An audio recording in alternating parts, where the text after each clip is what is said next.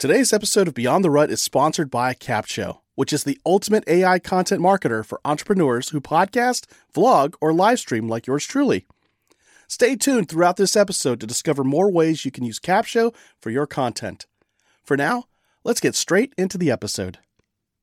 Welcome to episode 116 of Beyond the Rut, the weekly podcast about equipping and inspiring you to make your own path and live the life you've always dreamed of, Beyond the Rut. I'm one of your hosts, Jerry Dugan, and in just a moment, Brandon Cunningham is going to get on the mic, and we're going to have a conversation with you, because that's what we do. That's what a podcast is. Yes, exactly. So in this episode, we don't know what we're going to do. We're just going to be a wild card, and you're going to love it. So, Brandon, how are you doing? How's your year going so far? Awesome. So far, I've had the flu, and that was awesome because I got to watch everything that's on Netflix. It's a good way to get that all out of the way. I started in A, and I just went all the way through Z. Yeah, I decided to get my flu shot and just stay away from sick people. So very, very smart. So far, it's been working. I did find that one of the dangers of watching Netflix is you get off into these food shows. And we're going to do an episode here pretty soon with a good friend of mine that's into nutrition, and she's a mommy blogger. And but I started watching this one show about, basically everything you eat is going to kill you.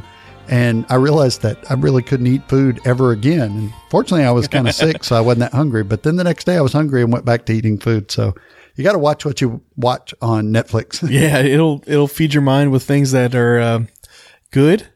It'll feed your mind with things that are not so good. And I think as I get older, I see the political slant to some of these things, the personal agendas in some of these things, so they don't bother me quite as much. Yeah. Because you can kind of discount them fairly quickly. But I love watching things, and I challenge people. Go out there. When you're on Netflix and you are like me and you watch The Office every day, well, pick something different, that you've not seen, and kind of expose yourself to something, and keep in mind that, there's going to be a personal agenda, and maybe they want you to do A or B or whatever, but be open enough to look at it. I'm still surprised you couldn't get into Stranger Things. I know, it's funny because, a good friend of the show, Stephanie, just turned me on to that. I don't know, whenever it started, and said, "Oh, you got to check this out." And I tried, but I couldn't get it. I'm not a sci-fi type person. I love that you say sci-fi, sci-fi, whatever it is. I'm not that guy, but the kids are cute. I've seen them on different shows and awards and stuff. They look like they're kind of having a blast. So that's cool. Yeah. One of them actually goes on. I think the one who plays Mike has played in the remake of It, which I'm surprised that didn't cause any problems with the brothers who produce Stranger Things. The reason why they produced Stranger Things, by the way, is because they didn't get picked to do the remake of It. Okay. So this is kind of their, I didn't have. Yeah, that's kind of their big FU to the guys who said, "No, we're going with these guys instead." It was like, well, we're going to show you we could do it better. And they went to Netflix, and voila, Stranger Things, 2 seasons. Well, Millie Bobby Brown to give him a big FU, fire up. That was awesome. Yeah. I know. That. I just realized our studio's inside a church. So yeah, too late. So you're feeling better. You're back on your feet. The cool thing about it was watching things that are outside my wheelhouse on Netflix. You can see things on different faiths and different nutritional programs, financial programs. There's stuff on different views of capitalism. There's, different parts of the world where you can see how they live. Yeah. And just expose yourself to that, because that's also getting beyond the rut. It's like the only reason, real racism and just some huge forms of ignorance about other things exist is because you've never been exposed to them. Yeah. Most people of a different faith than you don't care that you're Christian. They're not trying to destroy you. They don't want to convert you. They want to live and follow their faith. And to be fearful of exposing yourself to some other faith or culture or people group is just ignorance of the highest level. Yeah. And literally on Netflix for free, basically, I don't know, what is it, $10 a month? You can sit there and see things that you wouldn't normally be exposed to. Yeah. That's why books are so good. And, like you always say, go to the library. The whole world is there for you. Don't stay in that narrow little rut that you grew up in. Yeah. And we just had a couple episodes. One was about vision. That was episode 114. And then just last week, we talked about having goals and setting goals that align with your vision. Now we're talking to you about something that might seem like the opposite. Get outside of your normal lane or your normal rut in a sense and see things that are outside your normal. How do seeing things outside your normal help with your actual vision? I think it really brings your vision more into focus, because you realize maybe this is something you've written down. I always wanted to do this. And then once you expose yourself to other cultures and different things in life, you realize, well, wait, I'm actually more interested in something different than I thought I was. Yeah. And it was mostly because I didn't know it existed. So I didn't know that was something I really wanted to do. I've got a good friend that she spent a summer, I think, or maybe even a year with the gorillas somewhere that I can't remember the lady's name, that the gorilla whisperer lady, Jane Galloway or something like that, whatever her name is. That'll be in the show notes somewhere if you want to look it up. But she saw that in a book, and she wanted to go meet her and go do that. And she convinced her parents when she was, like 20 or something to go do that. And just exposing yourself to that will make your focus, your vision more clear, because chances are your vision, well, not chances, but 100%, your vision that you're writing down or you're planning for is completely controlled by what you've been exposed to. Oh, yeah. Now, if you've grown up on the same street you were born on and gone to the same high school and, you still live around all of your own friends, of course you only see things a certain way. Not necessarily the wrong way, but also not necessarily the right way. I just recently had a conversation with a good friend of mine I grew up with, and another friend of ours was just basically attacking him for his political views. And he was saying, this guy's never left our hometown, but he is convinced he's right no matter what. And wow. I said, well, that's not necessarily true that he's right, because, he hasn't been exposed to a lot of things, but you're not necessarily right just because you've been exposed to a lot of things. Yeah. Don't get out of one rut into another and say, it turns out everything you ever said was wrong because I met some other people that say everything you say is wrong. Yeah. Oh, yeah. I mean, you're no better than anybody else just because you've been exposed to different things or more things. Right. You're just different. Hopefully it will broaden your thought process. And I was just thinking about, when you're working on a project and everybody's kind of stuck at the same point, one of the common things you want to do is bring in a fresh set of eyes. You bring in that outsider who's never worked on the project, has no background knowledge on the project. And sometimes it's annoying because that person walks in and says, oh, why didn't you do this? Right. And everybody wants to tell you all the reasons why. And that person with the fresh set of eyes says, no, seriously, why don't you do this? I mean, you just flip that switch there, you move that there, and then voila, it's automated. Yep. And you're like, son of a gun, get out. Yeah. And then as soon as that person gets out, you're like, all right, flip that switch, move that thing. Yeah. It's automated. Check that out. We did it. Yeah. Well, it's that fresh set of eyes. It's that different perspective. And I think when we look at things that we normally don't look at, it does broaden our horizons, just like you said. And it'll help you see those problems you're facing day in and day out that you can't seem to solve. All of a sudden, you've got this new piece of information you're able to apply. And it's like, wow, I can't believe I didn't do that a long time ago.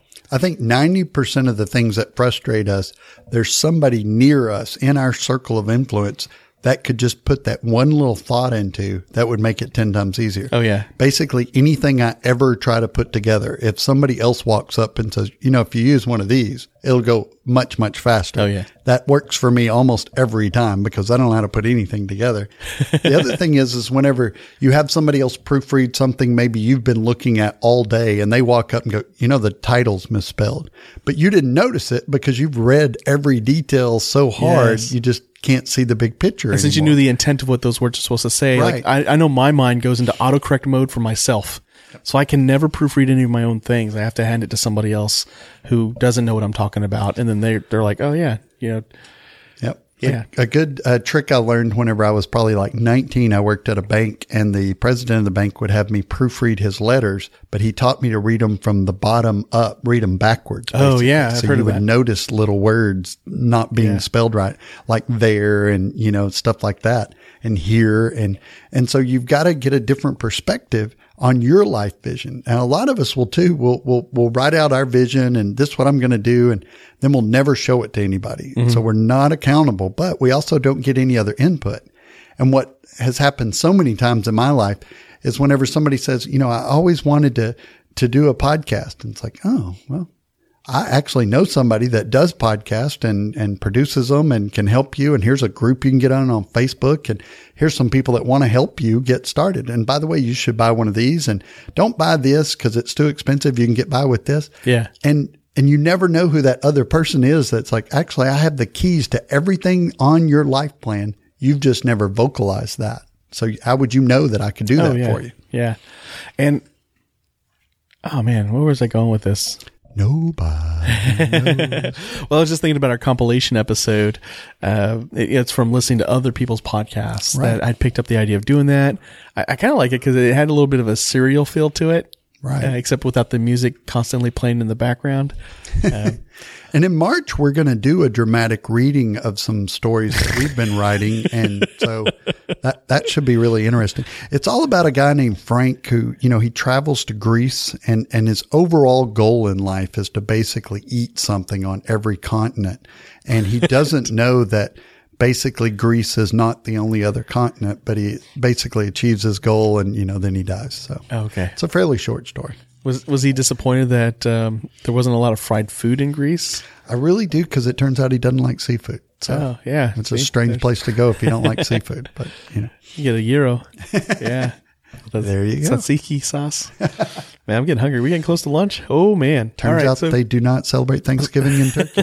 So when was the time that you broadened your horizon and you saw that like you had immediate impact on a project or something you were working on or a rut that you were in? I think one of my favorite things is, I tell people all the time, I was born in a church. I've been in church ever since I was a tiny baby. But when in high school, when I met a couple of a family, a Jewish family, and it was one of those things where, it was Robert and Gwendolyn Rutledge were my age, and I was just fascinated to learn of a different faith, because growing up Baptist, and I'm not knocking the Baptist faith, there's nothing wrong with it or anything, but I always thought we were the only ones. And it was obviously we were the superior faith because that's where you went and that's what you were supposed to do and all this.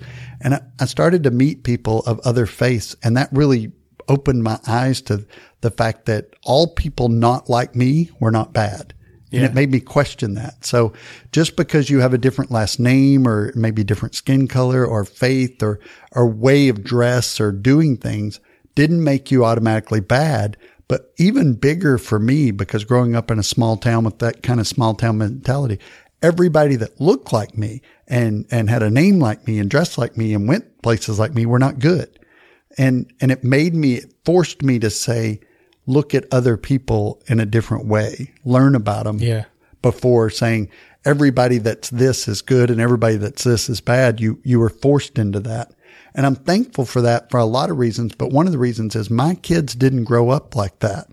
They grew up down here in Corpus Christi, many, many different races and religions, and just kind of exposed to that. And Maddie, especially, she spent a lot of time down the street with some friends of hers that are another Jewish family. And just learning that there's so many people of diverse kind of looks at life that you can learn from. And for me, that's always stood out for me.